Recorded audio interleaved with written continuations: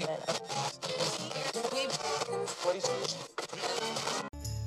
is the end, beautiful friend.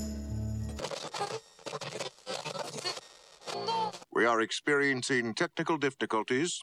Please stay tuned. Look out! Quick, get it back up! Hurry! We are experiencing technical difficulties. Please stay tuned. Are we all clear? Oh, okay, we're all clear. Great. All right, hit the red button. No, not that button!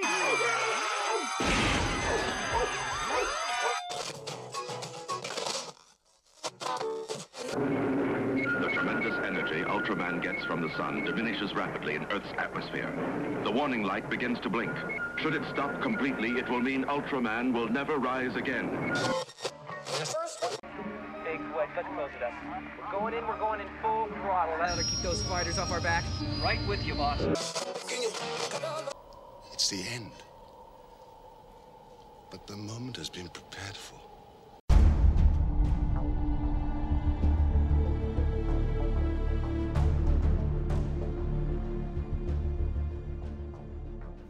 Greetings and welcome to War Council, probably the last episode of a hobby-centered podcast for wargamers and wargaming enthusiasts who use miniatures.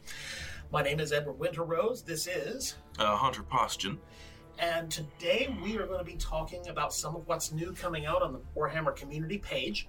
We have the Blood Angels Dawnbreaker cohort. We're also going to be talking about the Dark Angels miniature for the Primaris version of Master Lazarus. And of course, we've also got the book for Ritual of the Damned in the Psychic Awakening as well. Let's see here. We also will have Hunter talking a little bit to us about Dark Angels, Grey Knights, and the Thousand Suns, also kind of related to the Ritual of the Damned. I also wanted to know a little bit more about Magnus the Red, which didn't actually have a chance to read up on all that much. I saw that he was a great big bestial sort of fella. Well, that was after he turned to Chaos, but he was always red.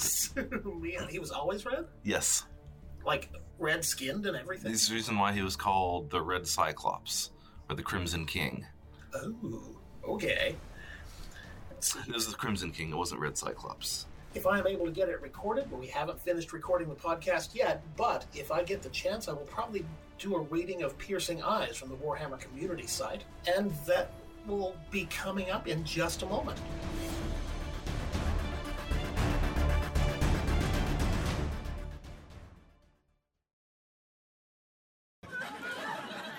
Here's the thing about when What's New Pussycat plays. What's new, pussycat? Whoa, whoa, whoa! What's new, pussycat? Whoa, whoa, whoa! All right, welcome back. We're going to get into what's new here, the last what's new we're going to do for the show, at least unless they're going to have us record any more. It's always possible. Let's not count anything out, but for the moment, let's assume not. I did hear on Friday, before I left for the weekend and saw Star Wars and things, that there was going to be kind of a reboot of Age of Sigmar, or excuse me, not Age of Sigmar, but pre-Age of Sigmar Warhammer Fantasy. Yes, Warhammer Fantasy has actually been growing more popular than ever thanks to the video games that have been released in recent years. We have Total War II Warhammer, we have Vermintide 1 and 2, which is sort of like a Left 4 Dead zombie shooter, but instead of zombies, you're shooting plague rat people. Oh. Yeah. They're not nice. For the audience here, I keep fancy rats, and my wife and I both love all the mischiefs we've ever had. But go ahead. Yes, no, these are malicious rat people. They're very aggressive. They're not anything like actual rats. Good to know. I wouldn't be able to play against Gaven very well, I think. Warhammer Fantasy was, of course, the game that existed before any of the Warhammer games. When people said Warhammer, they were referring to Warhammer Fantasy Battles. The ones that came out in the early 90s, late 80s.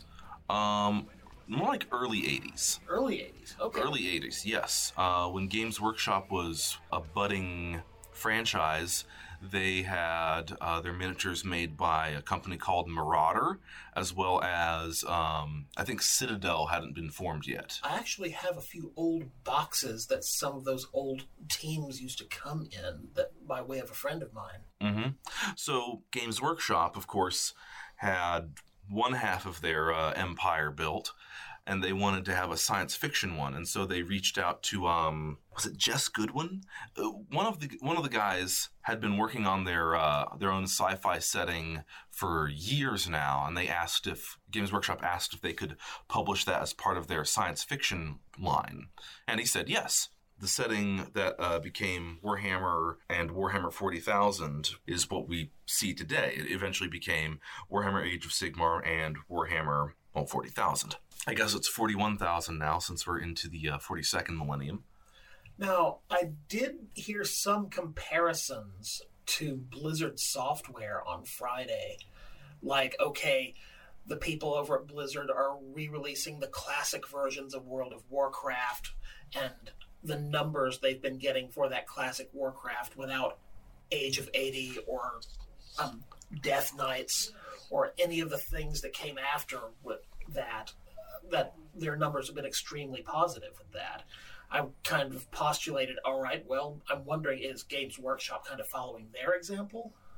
It's very possible. Honestly, I think regardless of whether or not Blizzard had made that action, Games Workshop would have eventually arrived at this conclusion. Okay. Because ever since the choice to go from Warhammer Fantasy into Warhammer Age of Sigmar was not a popular one. I got that. Again, Spot was telling me how there was this almost open rebellion against the concept. People have been taking the rules and running with them because since the game is no longer supported, people like the complexity of Warhammer Fantasy. The problem was, okay, so have you ever cracked open an old edition of Warhammer 40,000, like 7th edition or 6th edition even? I have not. I wouldn't know the difference. If you look at the core manual book, you will have nearly 100 pages or more dedicated to rules. You had, I could list a few right here and they'll mean nothing to you. There was Fleet, there was Rending, there was Feel No Pain. There were all these rules that came in the core book that would just have a one-word entry in the creature's keywords in the codex. So you had to have the core rule book and the regular one, and you had to cross-reference them constantly until you learned them. Cross-referencing, yeah, After a while, it became normal, but then between editions, they would change they might change the meanings of such words and stuff like that. So you had to keep up with the game, and I mean, much like how you have to keep up with any game, but the fact is that Warhammer 40,000 had been getting so complex. It was not near as complex as Warhammer Fantasy was. Warhammer Fantasy had like custom, like spell options. I could be wrong here. I thought I heard that somewhere. So whatever Warhammer 40,000 was like, you had Fantasy doing that times 2, I'd say, which was a high bar of entry for even casual fans or people or even serious fans. I have really gotten the impression over the last months that Warhammer is not a beginner's game. It's far from it. Well, here's the other thing. With the most release of the Age of Sigmar and Warhammer 8th edition, Warhammer 40k 8th edition, was the idea to make it more accessible? It's simplified. Accessible might be the keyword. Age of Sigmar was definitely a case of that. Warhammer 40k still keeps greater complexity than Age of Sigmar, so it didn't throw the baby out with the bathwater like some people think Fantasy did. Okay. But they trimmed it down. They made sure each keyword is explained inside their own unit's codex, and that the core rules do not have any hidden information as such. So everything you need to know about your army is contained within your codex, and you don't have to go cross-referencing the book except for basic rules. I do hate book hopping, but I don't think I know anybody who enjoys book hopping. Mm-hmm. In fact, the basic rules are free. It's the scenarios and stuff that you have to pay extra for, and all the stratagems and stuff like that. But if you just want to run a pitched game, just have your units here and your units there and just see how it goes, the rules are free online. Just sort of resisting the urge to go, first taste is free, kid. No, go ahead. It's true. It's plastic crack. Earlier, around Thanksgiving, Games Workshop announced they were bringing back the Old World. That's how it's known now. You have the Mortal Realms, which is in the Age of Sigmar, and we have pre-End Times Old World. Mm-hmm. The Old World had its own apocalypse story. Everybody showed up. Everybody kicked each other's asses. People were actually pretty happy with the story aspect, but we're sad to see the world go away.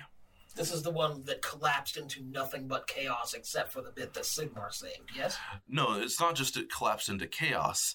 Everything was destroyed. Like, we had a event horizon. Oh gosh, okay. Like, black hole sucking everything away into the warp, and only Sigmar and... was it Nagash? Or, like, we're left wrestling over the Warhammer. There is an actual Warhammer. There is a Warhammer.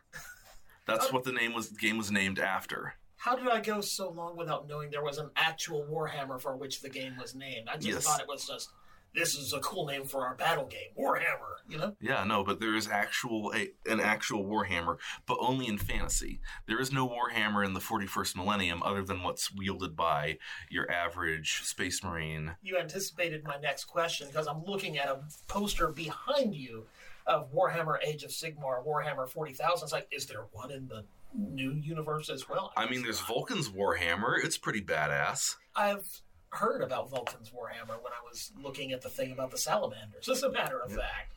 He doesn't show it to everybody. Sorry, I couldn't resist. Oh, no, I'm just having momentary Dr. Horrible moments in my head. Yes, no, that's exactly... you know where I'm going with that. Yep. Anyway, so I felt like that was an important thing to add on to here, is that the old world is coming back, and this seems like you were saying earlier, it seems like similar to what Blizzard was doing. I think they're not going to release any new molds unless they have to.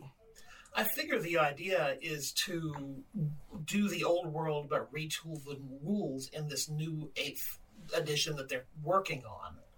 I think it was 9th. I think they were in 9th edition. 9th? Okay. Because there was a fan continuation with the rules called the 9th Age, where these other companies would be creating, or rather they would go to other companies to cobble together their armies from other manufacturers, since their miniatures were discontinued by GW. So they could keep playing the game in the same spirit, even though the game had technically been abandoned.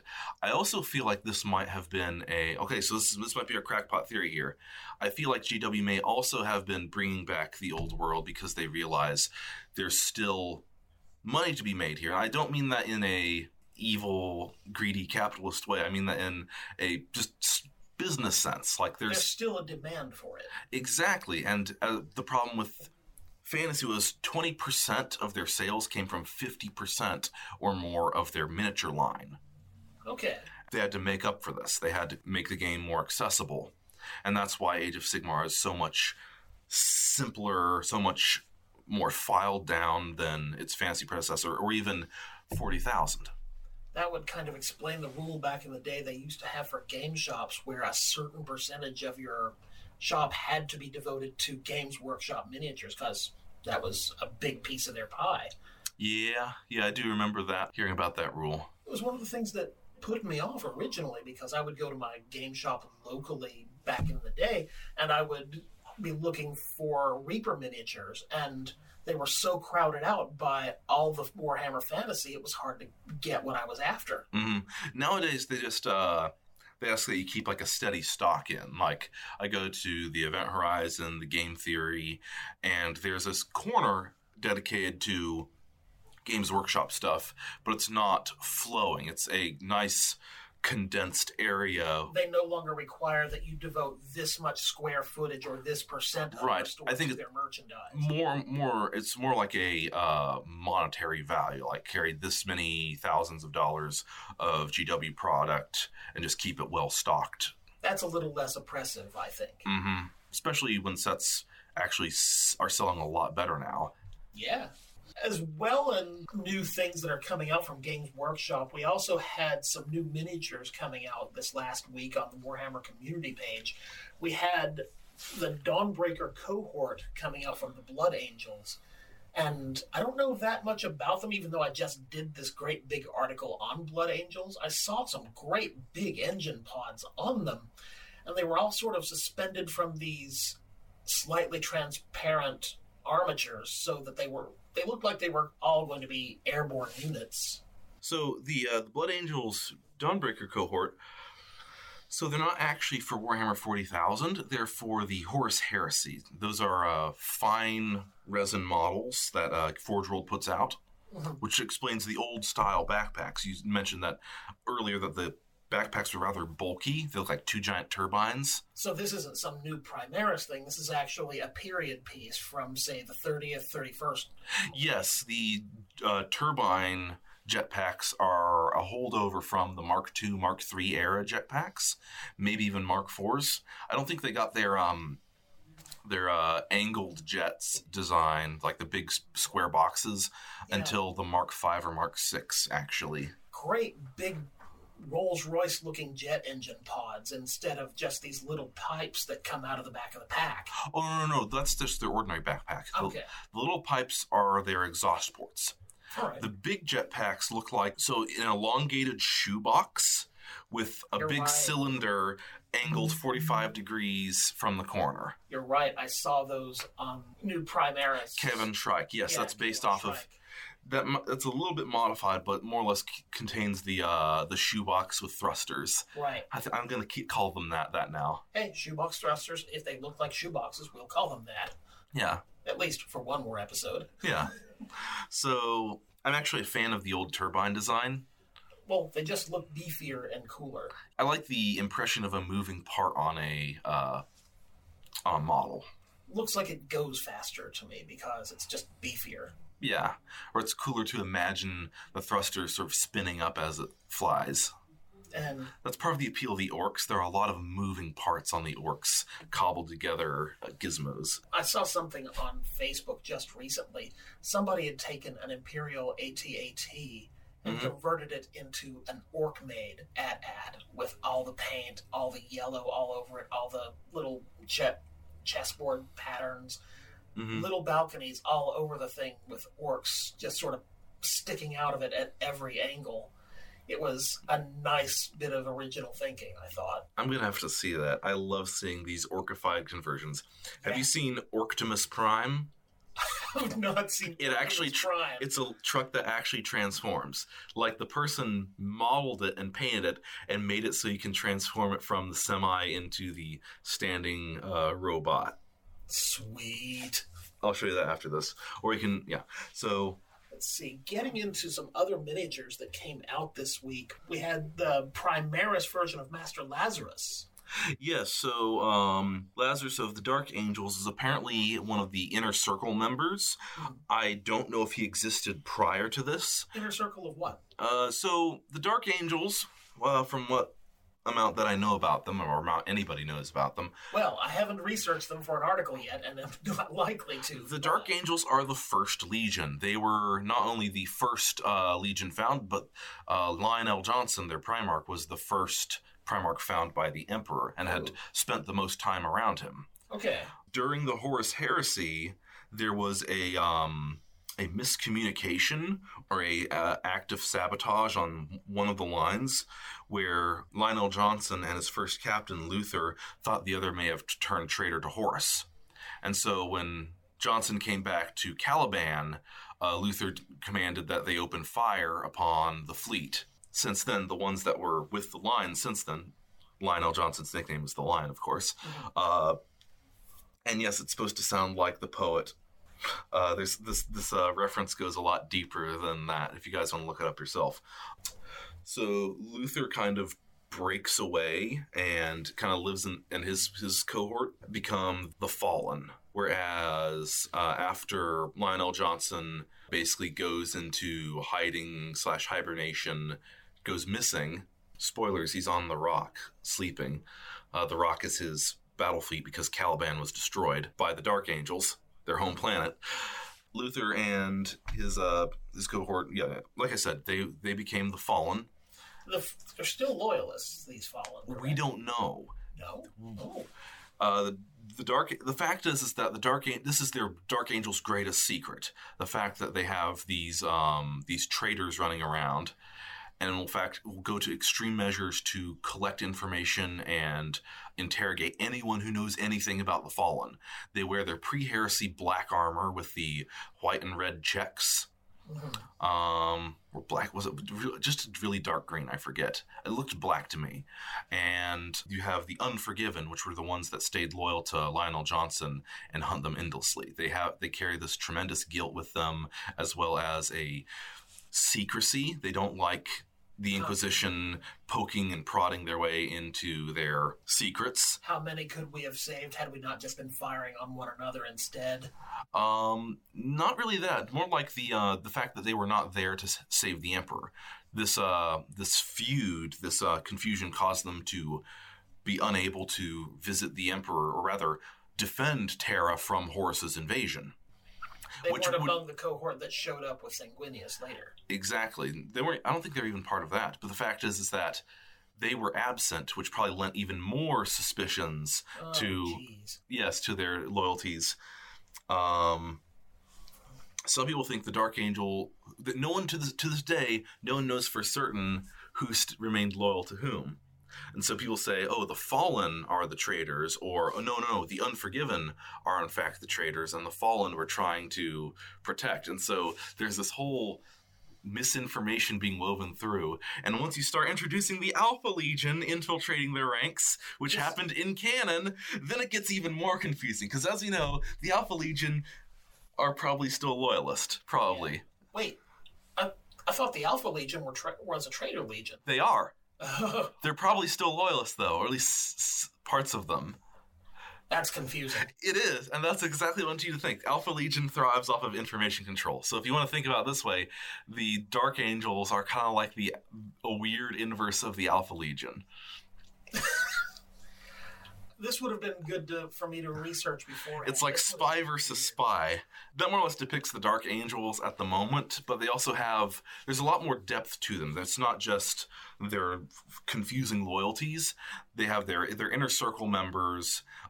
They did not like the Primaris when they were gifted to them by Mars. They thought Mars was trying to spy on them. As suspicious as ever, I would guess. Exactly. But now their leader, Lazarus, has made this... One of their inner circle members, which... Okay. So their leadership is more of like a ring.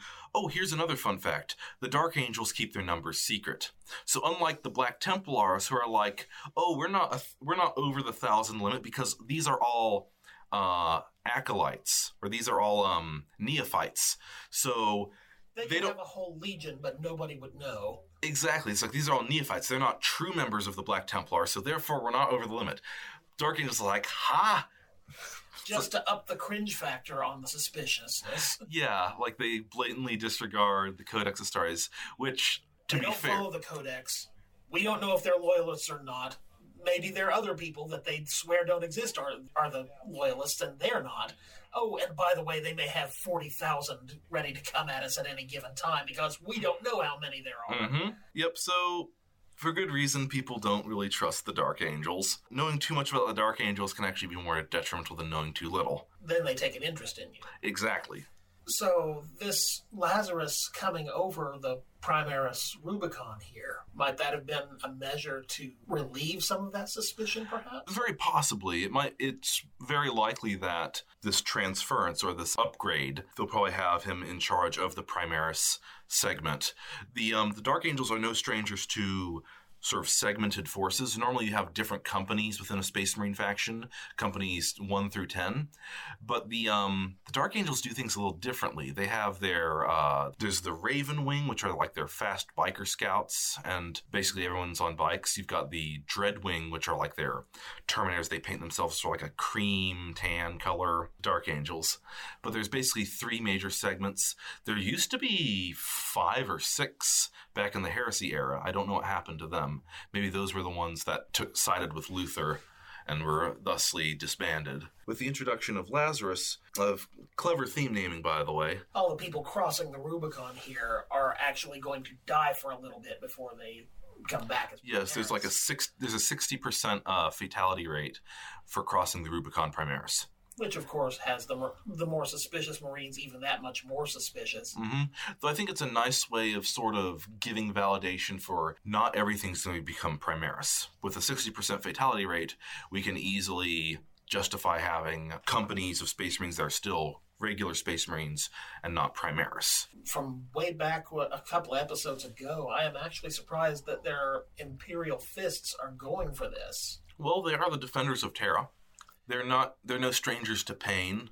Yeah, but they were the ones who were very much loyal to, okay, this is the way Emperor Pyrrhus wanted it done, so we're going to do it the way the Emperor says, and we're not going to brook any other way of doing things. Well, Dorn's long dead, and 10,000 years is a long time. The Space Marine chapters have already gone their own little separate philosophical ways. The Black Templars have their own. They probably would be less likely to join. But the Fists are in service of Terra and the Emperor, and if one of the Emperor's sons comes back and tells you, hey, I've got upgrades for you so you can defend the Imperium better, they're probably going to spring for that chance. The Imperial Fists are considered among the most loyal of the Emperor's servants, possibly even more so than the Ultramarines in that regard, since, Guilliman tried to make his own second Imperium. Fair beans. Now, that said, we were actually going to talk about the Dark Angels in our next segment, where I ask Hunter all sorts of questions about lore in the game, mostly to do with, in this case, the new release of Ritual of the Damned in the Psychic Awakening. Yes. In which, of course, the Dark Angels are going to be featured, along with the Grey Knights and the Thousand Sons, and this horrific ritual being done by Magnus the Red back on his home planet. Yes, that's not his home planet, because that was destroyed, but the planet of Sorcerers. Right. His new base of operation post-heresy. And if I get to read this bit of story, you'll probably get a little bit more about how some of these sorcerers are kind of trying to scry Magnus the Red and what he's doing, because they're feeling this big uptick. They're getting bad vibes from the warp. Psychic energy coming out of the warp. And somebody's doing something really heinous to help this along, and we get the idea that Magnus the Red might be responsible. Mm-hmm. So in regard to this setup, I find it interesting. The Grey Knights versus the Thousand Sons is obviously a classic matchup. You've got Psychers versus Psychers, ones who use demons, one who fights them. That's a good juxtaposition. But I'm surprised at the presence of the Dark Angels. I mean, Dark Angels will fight any of the Emperor's enemies, but usually the Dark Angels like to focus on their goal of finding the Fallen. So do you figure maybe with the resulting crisis here in the Psychic Awakening, maybe the Dark Angels' alliances, or allegiances, I should say, are going to come into a little bit more sharp of focus? Possibly. If the Fallen are involved in this, that would certainly be a good reason for them to be involved. Honestly, they don't really need anything other than what GW tells them to do. It's just, I find their inclusion interesting and possibly hinting at something a bit deeper, because... Like which of the two factions, the Thousand Sons or Grey Knights, might they come into a battle on the side of? Yeah. So, well, obviously the Dark Angels are going to fight with the Grey Knights. They're still considered a loyalist faction, and they're not going to change anytime soon. Is it obvious? They haven't been, so it's only been a fluff thing that their allegiance is questionable. On the game board, it's always been assumed that they're, fight as loyalists. So perhaps the Fallen are coming in with the Thousand Sons, and they've found a lead that can finally lead them to the people they've been hunting all these years. Yes, that is a crackpot theory worth considering. We're kind of blending all the segments here. I'm making my own crackpot theories now. Perhaps I know enough to do so. Or at least enough to make, well, uninformed guesses. Yeah, it's not certainly not impossible. You were asking earlier about Magnus the Red. I was, because I was getting the impression of this great big demonic fellow from the story I read. Well, he is. He is a greater demon. In fact, he is a demon Primarch. So he's grown from his original human template into this. Human nothing. No, he was always a Primarch. Primarchs are already statuesque, titanic, like demi-humans created by the Emperor. Okay. So these guys already stand like 15 to 20 feet tall. I didn't think that Sanguinius and the rest were like that. They were. So. The Emperor is like 25 feet tall. I'm just rounding up my things. The Emperor is gargantuan. These were not man-sized humans. Have you seen how big Guilliman is compared to his Space Marine brethren? When I will confess that in all of the research I've done for the blog posts, looking at all of the art that I was grabbing for those posts, I didn't really get a sense of scale, because in that art, they never put them right beside regular humans.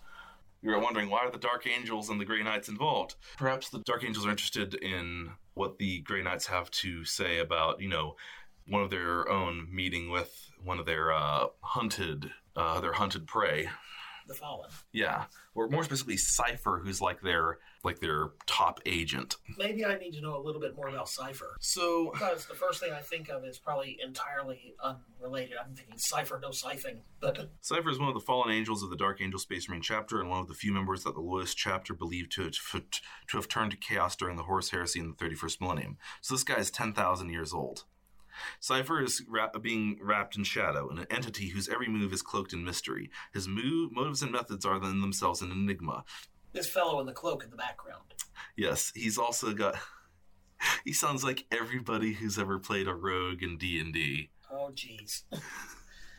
Even the name or title by which he is known seems to conceal something, although whether it is a metaphor or yet another conundrum is unknown. To the Imperium at large, Cypher is either wholly unknown or a being of shadowy rumor that seems to somehow connected or sought by the Dark Angels and their successor chapters.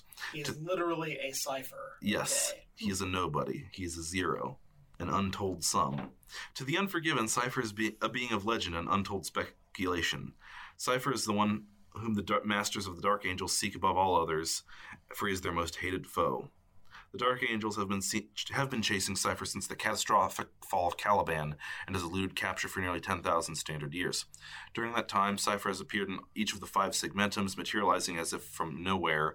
Whether he surfaces, he brings with him death and destruction, although whether he is the culprit or merely a herald of woe is unclear. Cypher seldom instigates the violent acts that invariably occur when he is present. It is rather that he seems to act as a catalyst, fanning the hatred and mistrust of those around him into a raging fire. Cypher vanishes from the scene as abruptly as he arrives. Worlds burn in his wake. Jeez. Yep. Almost doctorish, really. Yep. But basically, so he's basically Space Carmen Sandiego, except he doesn't steal anything. Hi, you're going to regret that I'm here, but here I am. Cypher is basically the unattainable, the Dark Angels are on this massive goose hunt, or wild goose chase, and Cypher is the goose. Okay. The person they've been preoccupied with along with the Fallen. Yes, it's speculated that Cypher is not the original Cypher, or rather others have taken up his name as this millennia. Yes, as the millennia have gone on. That's fair too. Let's have a look at my agenda here. Yes. Edit that bit out too. But so back to Magnus the Red. Back to Magnus the Red. So Magnus, as we know, was a Primarch of the Thousand Sons Legion, one that was censured during the Council of Nicaea, not to be confused with Nicaea, or maybe I have it mixed up. One of those. One of those is a real old event. The other one... Nicaea is the one from Warhammer. Nicaea is the one from the 3rd century Rome. Okay, so Nicaea, Magnus was censured and basically told no more psychic powers, or else we're going to have to kill you, because we can't have demons running amok in the warp. Even though that Magnus the Red grew up on a planet known as Prospero, where it was a planet full of people who were able to use psychic powers and use the warp without incurring demonic activity. They were able to weave it into their lifestyle and sort of use it in a symbiotic way. People who've always had this, so they didn't see anything bad happening. Exactly. Prospero's depiction often has its sort of Egyptian flavor to it. Lots of like obelisks and pyramids and stuff like that. Very spiritual. Kind of New Agey. I guess. But this is where Magnus grew up before the Emperor found him. Following this, Magnus breaks his orders in order to try to warn the Emperor, but actually makes things worse. I forget if this is what caused the council or if it was after the council. Basically, Magnus screws up again, and the Emperor tells Leman Russ, the breaker of armies, the guy who killed 2 legions already. Have you ever noticed how the 2nd and 11th Legion are never mentioned? They're always mentioned as redacted. I've not had to research the 2nd or 11th Legions. Right, but you've noticed how they've got this big censor block over it, right? I think I have. Yeah, so it's heavily implied in the Horus Heresy books that Russ's faction was the one that killed them. Oh. They basically committed an act so heinous that the brothers don't even talk about them. Something worse than the heresy. Something that caused them to just get obliterated from all records, and no one knows what the hell happened to them. Something worse than the heresy during the Emperor's time. I wasn't aware there was anything worse than the heresy on Warhammer 40k. GW likes to keep a bit of mystery, and so the Legion could be whatever you want them to be. Those ideas is supposed to be, it's left open for you to decide, create your own chapter and stuff like that. A plot hook. Exactly, but they're never going to resolve it. They want to keep it a mystery, so we're never actually going to get an answer unless someone decides otherwise later down the line. I've run into that in other games, particularly Shadowrun. I've run into that in series like Star Wars. Things that didn't need explanation, but we got them anyway. But I digress. That does need explanation that doesn't ever, I think, too. Yeah. With that in mind, so Russ, the the guy you call to bring them in hot or cold. Yeah, was told to go bring back Magnus alive. But Horus gives him an update from the Emperor, since Horus is the acting War Master. He is, for all his word is the Emperor. This is before anyone knows that he's traitor. Tells him, no. Kill Magnus. New update from the Emperor. Kill him. Destroy the planet. And Russ happily obliges. This causes a bit of a rivalry between the Thousand Sons and the Wolves, as you may imagine. Gives Magnus his dark side moment. Yes, Magnus was actually willing to let Prospero burn until the last minute or the final hour, where he basically caved and dedicated himself to Tzeentch. Most of that was mostly done by Ahriman at this point, though. Ahriman being his first captain. Azek Ahriman basically did this thing called the Rubric of Ahriman. He got named after himself. He wanted to cure the Thousand Sons of their mutations. The problem with the Thousand Sons is that while they had incredible psychic potential, they mutated too quickly. They were not able to keep their ranks up. And when they were told to not use their psychic powers, they still had the mutations happen. They weren't able to use their powers to either fix things or heal things. They were just slowly dying of warp cancer. And from a chaotic point of view, it's essentially, all right, we need you to deny who you are now and never stop. Essentially. So Ahriman thinks he's found a solution. I think it was after the burning of Prospero. Ahriman basically casts the Rubric. Tzeentch kind of fucks with it, because of course he can. And it works. On about 20%, 10 to 20% of the sorcerers. Their psychic powers are boosted immensely, and they're cured. But for the others, they get turned into dust. And now they're souls walking around in these armored husks. Oh, jeez. That's what the Rubric Marines are. They are these these soul-bound automatons with no bodies, stuck inside their suits for all eternity, guided by a psyker. Jeez. Yep. And I'm just sitting here going, geez, over and over again. Their battle cry is now, all is dust. If they cry out at all. It's more of like a low, haunting dirge, more than a cry. But that's more believable, yes. So they're basically armored mummies. Yep. But back to Magnus the Red again, now that we've actually got a little background on him. So Magnus the Red was, always red. That's why it's called the Red. He just had red skin. He had these, and he was always depicted as a cyclops. I think he was blind in one eye. Upon his ascension to demonhood, his sort of shifts around. Now, see, that would gel with some of the stuff I've been reading where, in the Psychic Awakening, where people on these hive worlds who are being kind of smuggled off because they're starting to manifest psychic powers. Mm-hmm. They're being smuggled out by these people who are very cult-like, and to prove their devotion to the idea of being able to be free people with psychic powers, they're obliged to stab out one of their own eyes. Mm-hmm.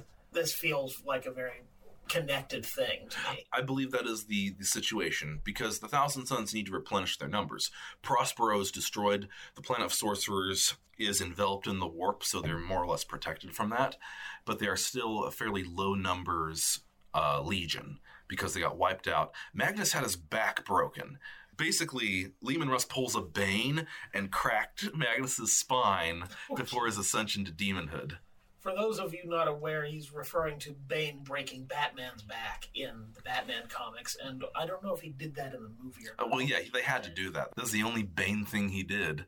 Other than that, he acted more like the Joker in the Dark Knight Rises than, Bane. A bit. You can tell they wrote the role for Ledger before he passed. So Magnus's back gets broken. He says, fuck it, I'm becoming a demon now. In which his back is probably repaired. Yeah, but at least he gets that big horned truss that I saw him wearing around his middle. Magnus is, of course, the most powerful of Psychers, among all the demons, really, aside from, Tzeentch himself. So that's his, his exalted state. Swollen with arcane or rather, eldritch power. Exactly. He always wanted, the idea of Magnus is that he was born into a world where knowledge was shared and known. Basically, it's very scholarly, but the Imperium basically put like a ban and had all this knowledge hidden away, or would enforce censored. Exactly, lots of censorship, which tied into the Emperor's sort of no religion, no worship, no nothing. So in some cases, it just led people to give statements to the meme statements like Magnus did nothing wrong, Magnus deserved better. So with that, an entire legion falls to chaos, and Horus has another ally. And now we've got him doing this horrific ritual that the new book is going to be about. And our guy here, well, let's not spoil it too much in case I do read it, but our guy in this Piercing Eyes story they've got on the community page is kind of scrying on Magnus the Red on where he is now, the Planet of Sorcerers. Yeah. So that was a Grey Knight on Planet Titan, I believe. All right. Basically, in this great big mirrored chamber that. Yeah. So the Grey Knights are stationed on the planet Titan rather than Moon Titan around Jupiter. Magnus the Red. Someone who had been assigned to this duty because, it was a very dangerous thing. Apparently, this process causes the user to age rapidly, and it's a lot worse for the acolyte who accompanies him.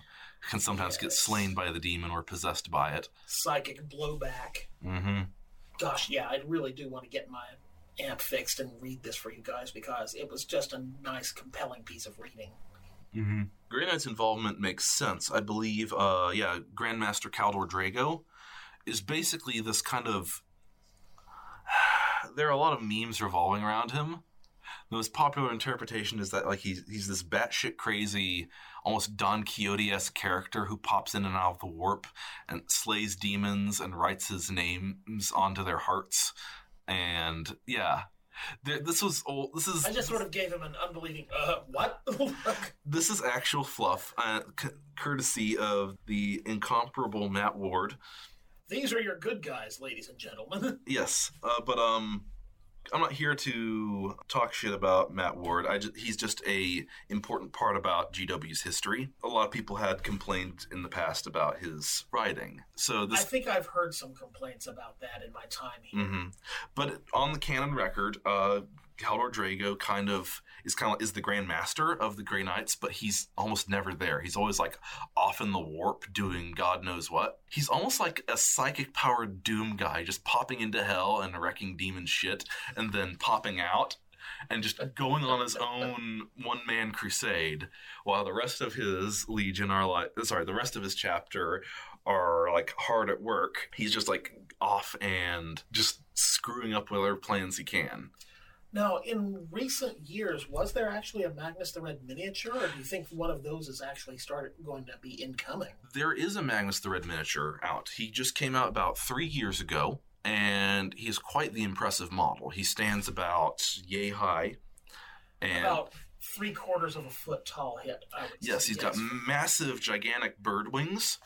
And you saw the big armored truss he has that there's options for him, and he comes with 3 separate faces because the idea is Tzeentch is the chaos god of magic, change, sorcery. So depending on who sees Magnus, they see something different. Do they see Magnus the Cyclops with a giant eye on his forehead? Do they see him as the general with the scarred out eye? What kind of version of Magnus do they see, and so they have like 3 different faces for him. They did something similar for Abaddon the Despoiler, who came out earlier this year, 2019, for those listening in 2020.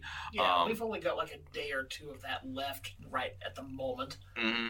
But Abaddon the Despoiler has 3 separate faces as well, or at least 2. There's one where it's like him as he appears in like as like the first captain of the Luna Wolves, or the Sons of Horus, because he was the first captain serving under Horus himself.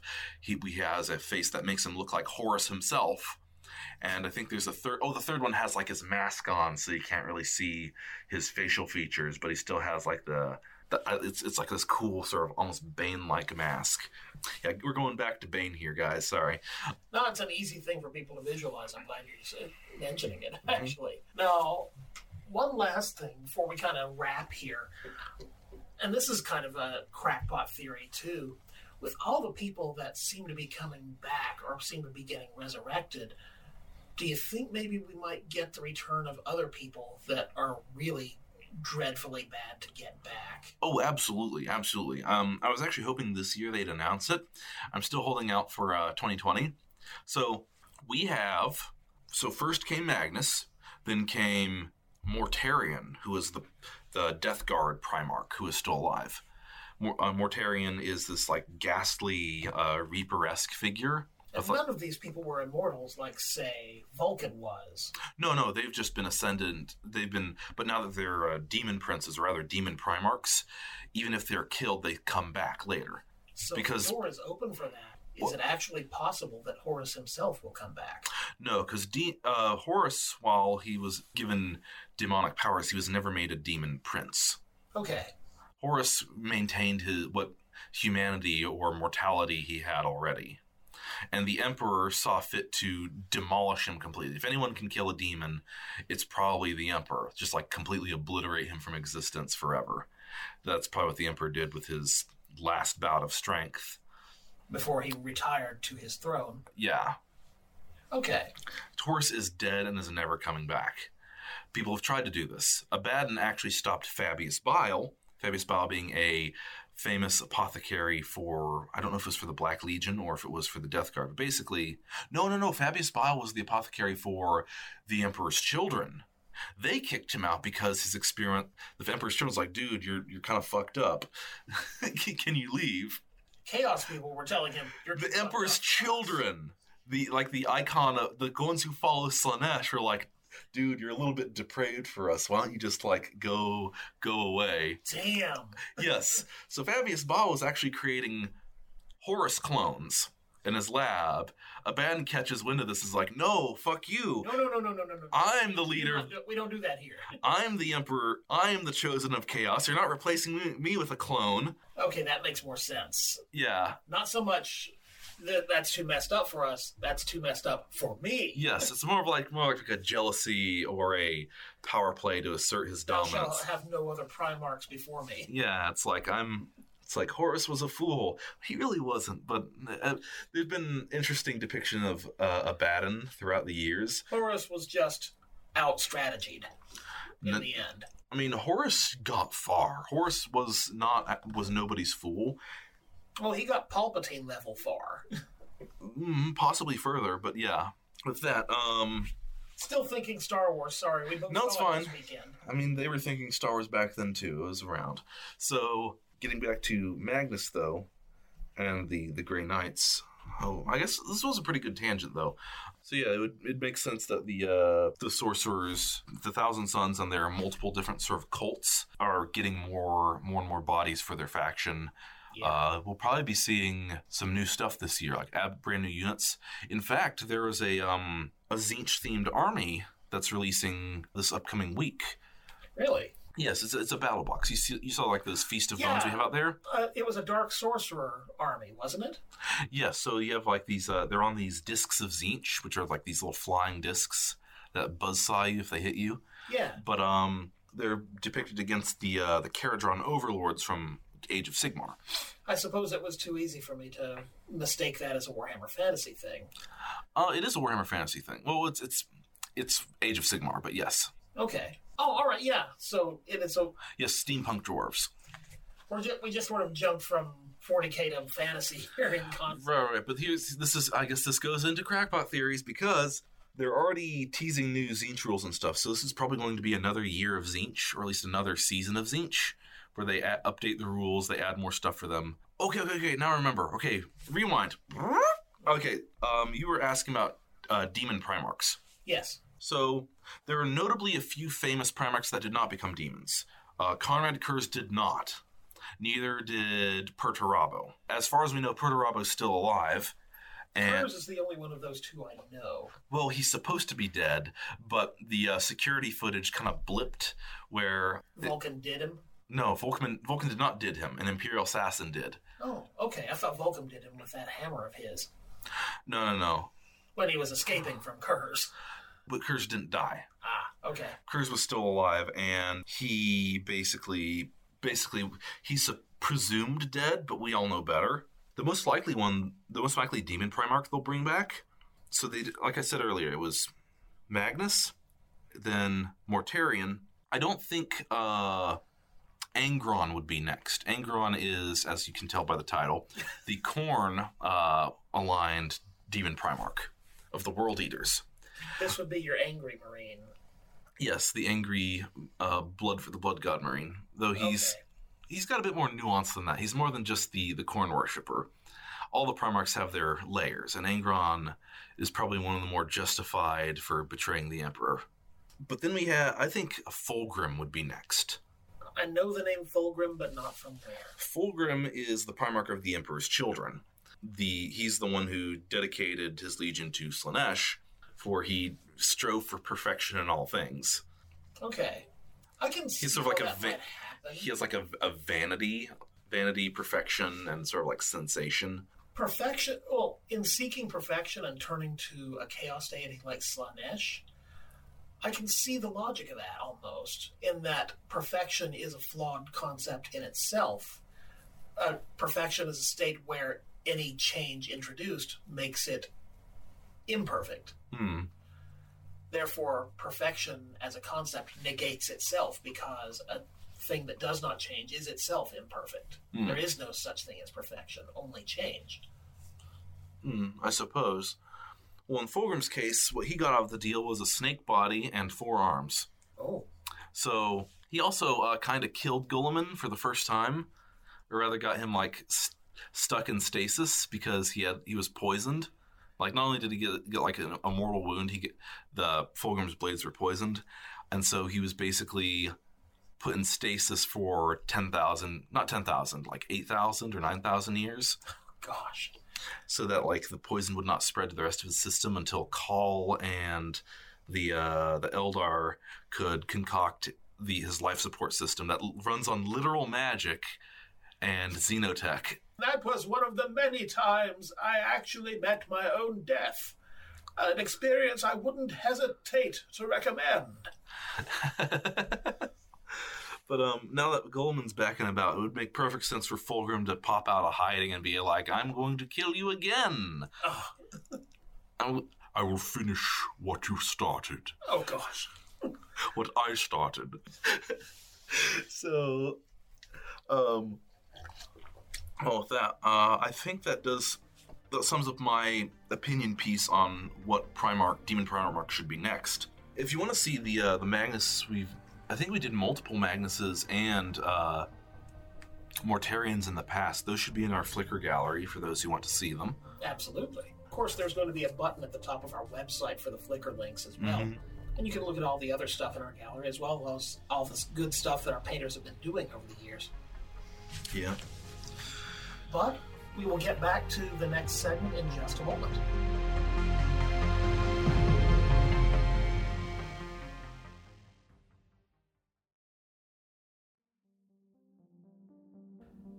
As of the present moment, the War Council podcast will not be returning. With White Metal Games' present plans to shutter its doors in April of 2020, there will no longer be a White Metal Games to support it. However, if you would still like to hear me return from time to time for an episode in these final months, it is not outside the realm of possibility that could happen if you'd still like to support the podcast. You can still support us at our Patreon, PayPal, and Podbean pages. the links for which you'll find at the top of the website at whitemetalgames.com. And even if we don't get the podcast back for a final fling or two, you might certainly help those who will be remaining at the store with a pizza every now and again. If you've enjoyed my work here on War Council, if you'd like to hear more of my work or just have me read or host something for you, you can always reach me at my own Patreon at patreon.com/EdwardWinterRose. You can find my voiceover and voice acting blog as well as contact information at iwanttoreadthisforyou.blogspot.com. You can also have a look at my other projects on my page on YouTube called I Want to Read This For You. You can also hear me as Captain Buchanan on the award-winning web podcast Outpost, a Star Trek fan production over on GiantGnome.com. It's been a pleasure working for you and for Caleb here at White Metal Games. Let's not say goodbye, but maybe just TTFN. Ta-ta for now.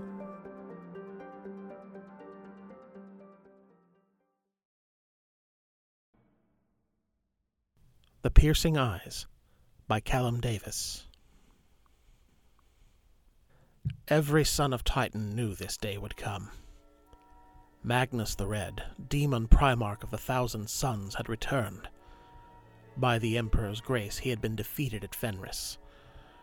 Just, thought Lucian Adantor. But they all knew he had not been stopped forever.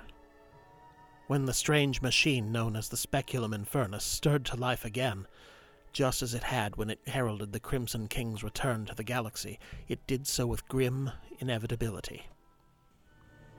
Lucian knelt in the Augurium, the mirror-walled chamber atop the silver pinnacle.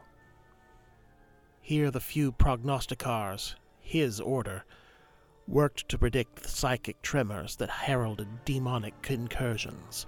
He opened his eyes and stared at his reflection. Flickering candlelight bathed the room in a warm orange glow, though it was always cold. With each of Lucian's breaths, a stream of condensation filled the air.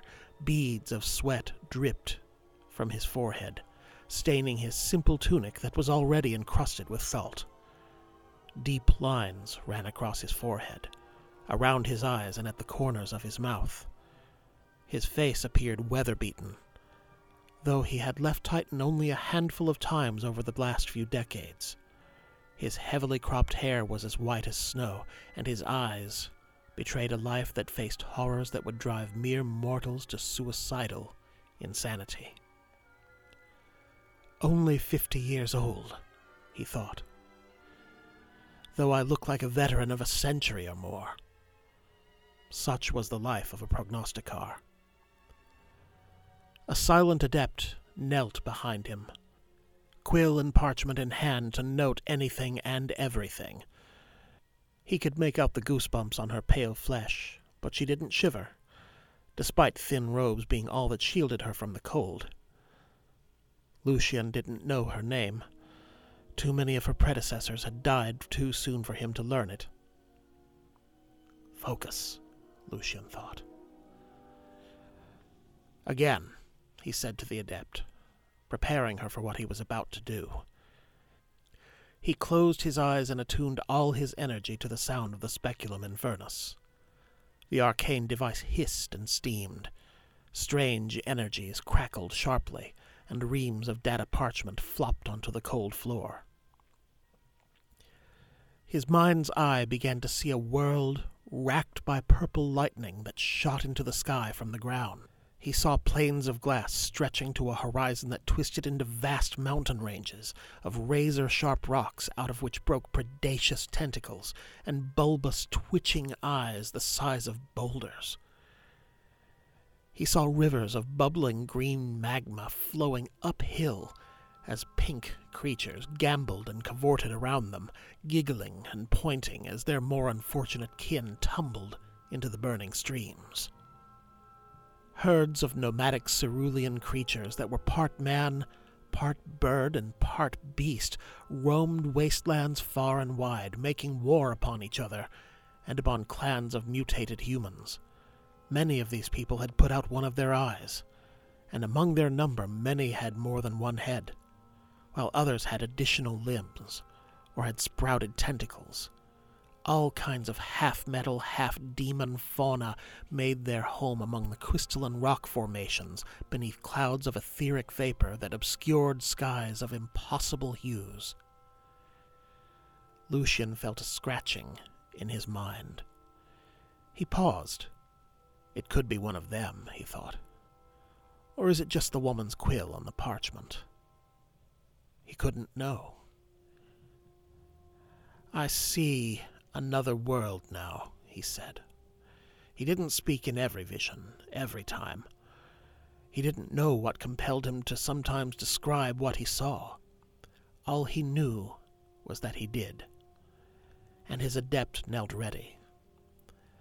A barren world, a near-empty desert punctuated by the ruins of a city destroyed long ago. I see the dust of burnt parchment carried by fierce sandstorms that rack the surface and wear down the remains of devastated pyramids and hab centers, structures that had once been this world's crown jewels. But then the visions shifted. He saw throngs of people gazing up in awe at a towering, winged warrior with skin of crimson. Tears of joy streamed down their faces as they fell to their knees, hands clasped together as if in prayer. They beseeched and thanked and worshipped. The image shifted again. He saw the same people, dead, in vast pits, dried blood encrusting their naked bodies, deep knife gashes in their necks. Expressions of incredible joy had changed to ones of terror. He then saw apocalyptic war, phalanxes of azure and gold warriors firing ensorcelled bolt guns into fleeing civilians, and flocks of blade-winged demons terrorizing the spires of the imperial conurbations. I see death, fire and blood everywhere. Lucian spoke again, as if his tongue were not his own to control. Enormous demon engines rampage unopposed, tearing down buildings, goring and stamping people to death. The screams and cries of the demon engine's victims are punctuated by the laughter and hoots of frolicking demons that run amok, setting fire to homes, chapels, and cathedrals. He stopped. Those who managed to avoid death at the hands of these monsters suddenly fell to the ground as they fled, before lurching back up. Lucian could hear their bones crack and snap as they spasmed unnaturally, contorting into horrifying positions. He knew their screams of agony would haunt him for the rest of his life. The contortions became more rapid. The victim's skin changed color dozens of times, shifting from reds to yellows to purples to blues. Thick spikes burst from their skin before warping into other deformed shapes. The mutation was so rampant that many devolved into nothing more than a sickly gloop. The sight changed as quickly as it had appeared. Lucian saw Argent and Viridian knights fighting side by side, slaying the heinous minions of the archenemy in droves along the winding cobbled streets before an almighty pyramid, whose peak stretched into a hellish sky. Then he saw the same knights dead, their bodies picked over by wretched mutants and evil sorcerers. He saw a warrior that could only be Supreme Grand Master Kaldor Drago, standing triumphant over the corpse of Magnus the Red, the Titan sword buried to the hilt in the demon Primarch's skull. Adept, note the presence of the Supreme Grand Master, he said. The vision warped. This time Drago was impaled upon the blade of Magnus.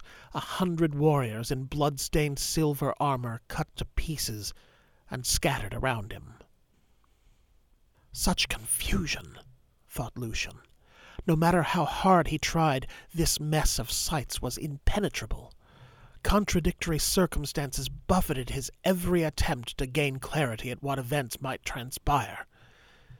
That he had seen Sortarius, Prospero, and neighboring worlds was of little doubt. Slaughter and misery had become inevitable on the Crimson King's return, but what was the significance? Lucian's mind ran over the horrific events he had witnessed. The sight of thousands of corpses piled in vast killing pits kept returning to his thoughts. He felt a jolt of stinging pain in the heart of his mind. Sacrificial victims, he thought. A ritual? For what? Suddenly he was buffeted by more visions, each wilder than the last. Cruel, malignant faces and devastating wars flashed through Lucian's mind, preventing him from focusing his thoughts on a ritual. He had encountered such things before in his time as a prognosticar. I sense your presence, foe, he thought. Know that your efforts only point me closer to the truth. What you distract me from, I know you fear me knowing.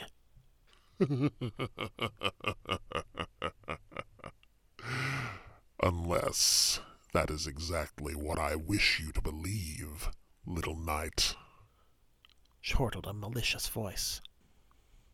Lucian hesitated. Never before had a servant of the archenemy pierced his mind in such a way in this chamber.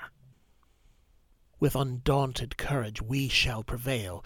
No arcane magic shall overcome us. We are the bearers of victory. Lucian recited from the Canticle of Absolution. Instantly, he felt his mind calmed by the familiar, soul-strengthening words. Heavenly blessings are laid upon us. The warp is ours to tame. Though sorcery shall be against us, all are banished to the void. Lucian returned to his scryings. He saw the pits and the bodies. He saw cloaked and hooded priests bearing wave-bladed daggers before the visions disappeared, replaced by those of hideous, biting, screeching nightmares and monsters. They reached out with clawed hands as if to grab hold of him. He generated a pulse of psychic energy, blasting the creatures away in a haze of golden light. They screeched in pain, shielding their ink-black eyes from its gloriousness. Though spell or incantation blocks us, the Emperor shall see us victorious, Lucian said aloud. No hex can overcome our determination. Our resolve is strong as steel. He saw the cloaked priests. He saw the blood of victim after victim burst from roughly cut dagger slashes. Every priest's hands were covered in the rich fluid, and though he could not see the murderers' faces beneath their heavy cowls, he could tell they bore broad grins. Disgusting creatures, he thought. Lucian watched as knife after knife was discarded by the priests, their blades dulled through overuse. Without so much as an iota of lost time, kneeling acolytes handed them fresh sacrificial weapons with which to brutally murder their next victims. You have seen much, little knight, said the voice, returning. But you know not what you see, what is true, what is false. To the Lord of Change, all is both and neither. No despicable treachery will thwart us, Lucian called back. We are the Emperor's chosen. 9 individuals clad in armor of polished azure and gleaming gold, wearing high-horned helms and wielding long staffs topped with evil symbols, stood in a circle. They each waved their hands in an identical fashion, weaving gusts of potent empiric energies that seemed to flow from the pits, which filled with more and more corpses as time went by. The strain in their efforts was obvious to Lucian, but not one wavered beneath the tension corralling so much raw power. Magnus the Red stood at their center, resplendent in perfectly made golden armor, decorated with the finest lapis lazuli. To look upon him, Lucian knew, was to look upon evil made manifest. Thick, powerful legs were at once vaguely humanoid, but ended in wickedly clawed feet, like those of ancient reptilian megafauna. Vast wings stretched out behind him, as wide as those of a combat aircraft, shimmering rich fuchsia and violent in Sortarius's ever-shifting light. Melding seamlessly with a spectrum of cobalt, sapphire, and turquoise, psychic power roiled thickly around his large taloned hands. He manipulated it with the casual concentration of a true master, with no doubt in their ability to create wonders beyond the wildest dreams of the uninitiated. Hatred burned in Lucian's heart. Monster! Traitor!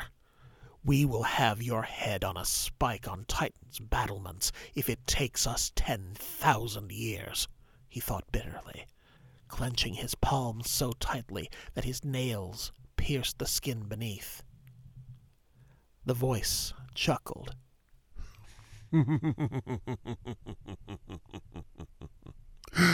Such bitterness. Do you not feel the slightest twinge of awe? Do you not feel the seed of envy beginning to sprout just a little? For that you would be forgiven, little knight. The Emperor shall guard our souls, Lucian answered. No damnation shall bring us low. Lucian felt his energy begin to drain. The voice's psychic assault on him was powerful. Almost any besides a Grey Knight would likely be slain by it. He held firm, willing himself to delve into the vision one more time. Every shred of information was needed if the Grey Knights were to respond appropriately and in time. He looked upon the entire ritual. Tens of thousands of Magnus's followers watched as the sacrifices continued. A vortex of power emanated from the pits of death. The hordes cheered, screeched, moaned, and brayed. They cried praises to Tzeentch and Magnus, and they called for the death of their enemies. They called for blood. They called for the material to become the immaterial. What is this all for? He wondered. What evil will this make? What terrible harms will this cause? Lucian's eyes turned back to Magnus. His hatred demanded it. With all my hearts, all my mind, and all my soul, I wish death for you. Your memory shall be scoured from the galaxy along with all your foul sons and pathetic minions. By the hands of the Grey Knights, this shall happen, and we will smile. Lucian stared. Magnus stared back. The demon Primarch's remaining eye bore into Lucian's soul.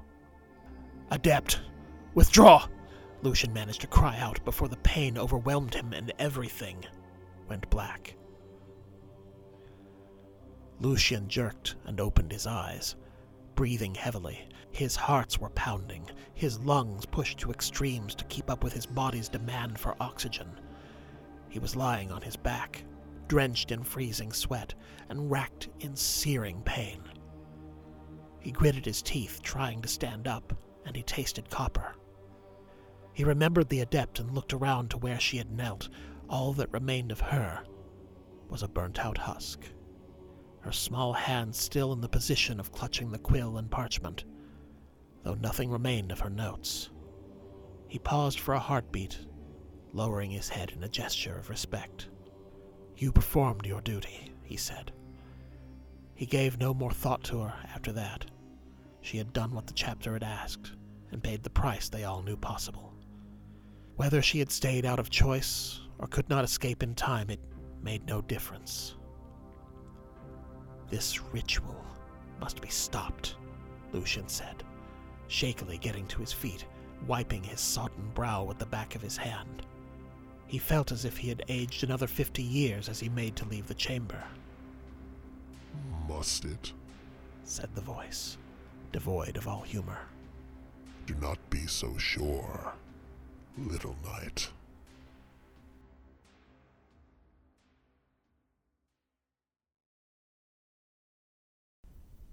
This is Last Minute Rant. Well, as the podcast winds down, we know that a lot of the games we play are war games, There's lots of grimdark, war, blood, pain, and suffering there, but we gotta remember, this is just a game. As we enter the new year, we're seeing the possibility of an actual, real people dying war, and I've not slept since this nonsense began. I feel we're better as a country and as a people than the criminals and charlatans leading us into what could be a meat grinder for both our military and for countless civilians for what could be the foreseeable future. I'm not saying I got the answers to what has been our own forever war in the Middle East, but I know one thing that people of conscience need to do. None of us want this war except the people that instigated it, and somehow are finding the trillions of dollars necessary to prosecute it after somehow not finding it in the budget to get us healthcare, infrastructure, education, or anything we truly need. If you really feel this way the same as I do, you need to register to vote, follow through, and vote this fall. It is literally the most important thing you can do in your lifetime, besides getting all your friends and family to vote against this too. Remember, while the war we play is a game, don't let them play war games with our lives. Make your voice heard, be loud, and stay safe. This was Last Minute Rant.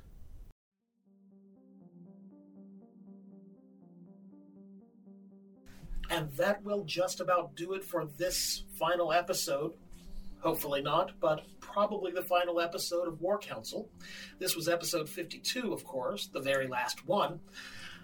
Hunter, did you have anything you wanted to add to this before we go? Well, I'm not sure. Like, I've loved working here at White Metal Games. I wouldn't, this has been the dream job, really, for, like, as long as I've been working here, sort of on and off again. I've never disliked working here. I know I mentioned it in the blog post that I'm making for my last blog post. This was like hitting the lottery twice. Yeah. Getting to be creative for a living and being able to be creative about gaming. I don't expect an opportunity like that will happen again, at least not here in Raleigh. Yeah. It's like I kind of hit us with a bit of melancholy here at the end, and I don't want to end on a melancholy note because you're still here for a few more months, and while I'm going to be leaving this week, I still want to get the idea that Caleb might have me come back and do the occasional thing for you guys. So it's not the end. Not entirely, just the end of things as they are now. Yeah. I had something I forgot. I was gonna say, going to a bit more of a brighter note, I am eagerly anticipating the next plot developments for Warhammer in both in both Age of Sigmar and 40K. I want to see what new models they're going to come out with. I love these kit bashing opportunities. I've had a few stirring around in my head at the moment. So even though my own streams are ending here soon, I'm not going to stop making my own creations. I'll probably keep posting them in the Facebook as long as there's an audience. I will say I will probably keep up with some of the plot lines myself, even after I'm not being paid to. In what I've learned, I've found a couple of things that I think I would like to know more about later on.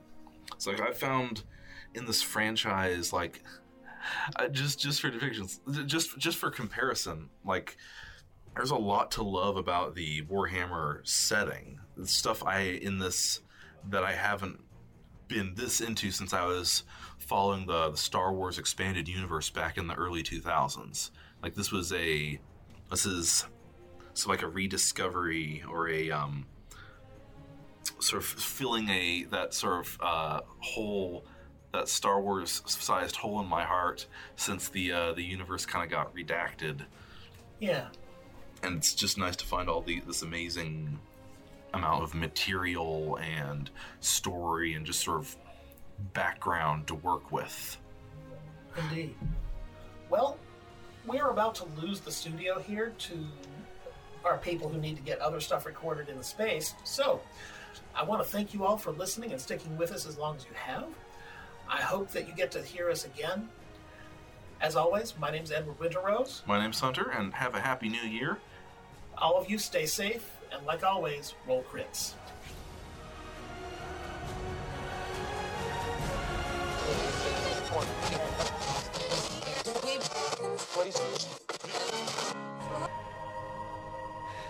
I don't want to go.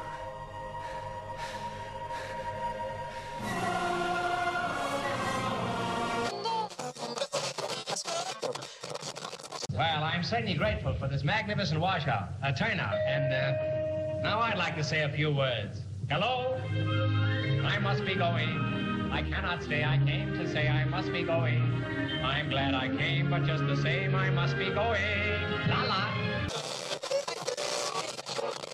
We'll meet again.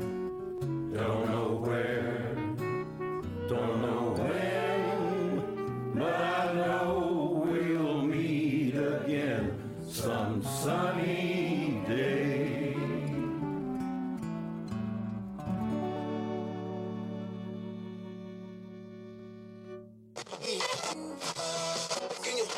Push the button, Frank.